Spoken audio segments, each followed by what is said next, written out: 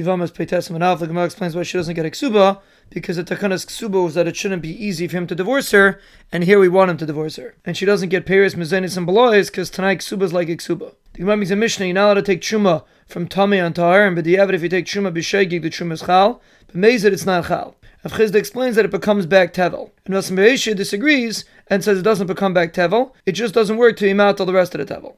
Rav Chizda didn't say like Rav Beishia, because if you're going to say it stays truma, a person's not going to take truma a second time.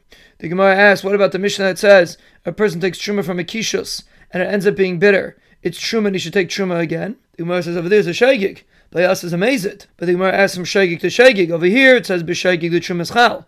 And over there it says truma v'yachs v'yitrim. The Gemara says over there it's a shegi that's carved l'mezid because you should have tasted it. But the Gemara asks by us, it says mezid doesn't work.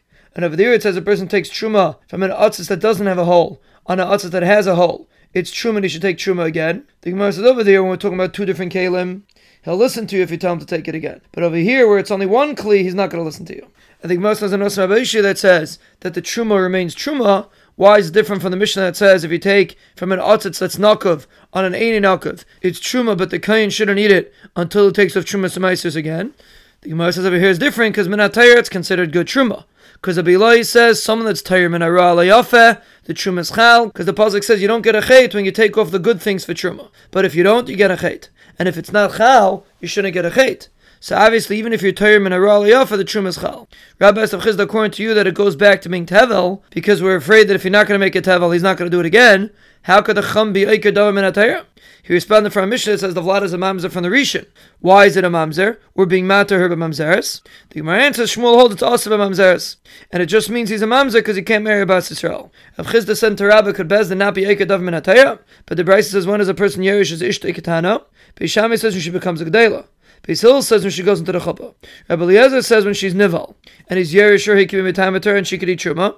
And according to Beis Shammai, she has to be a gedela and have a chuppah.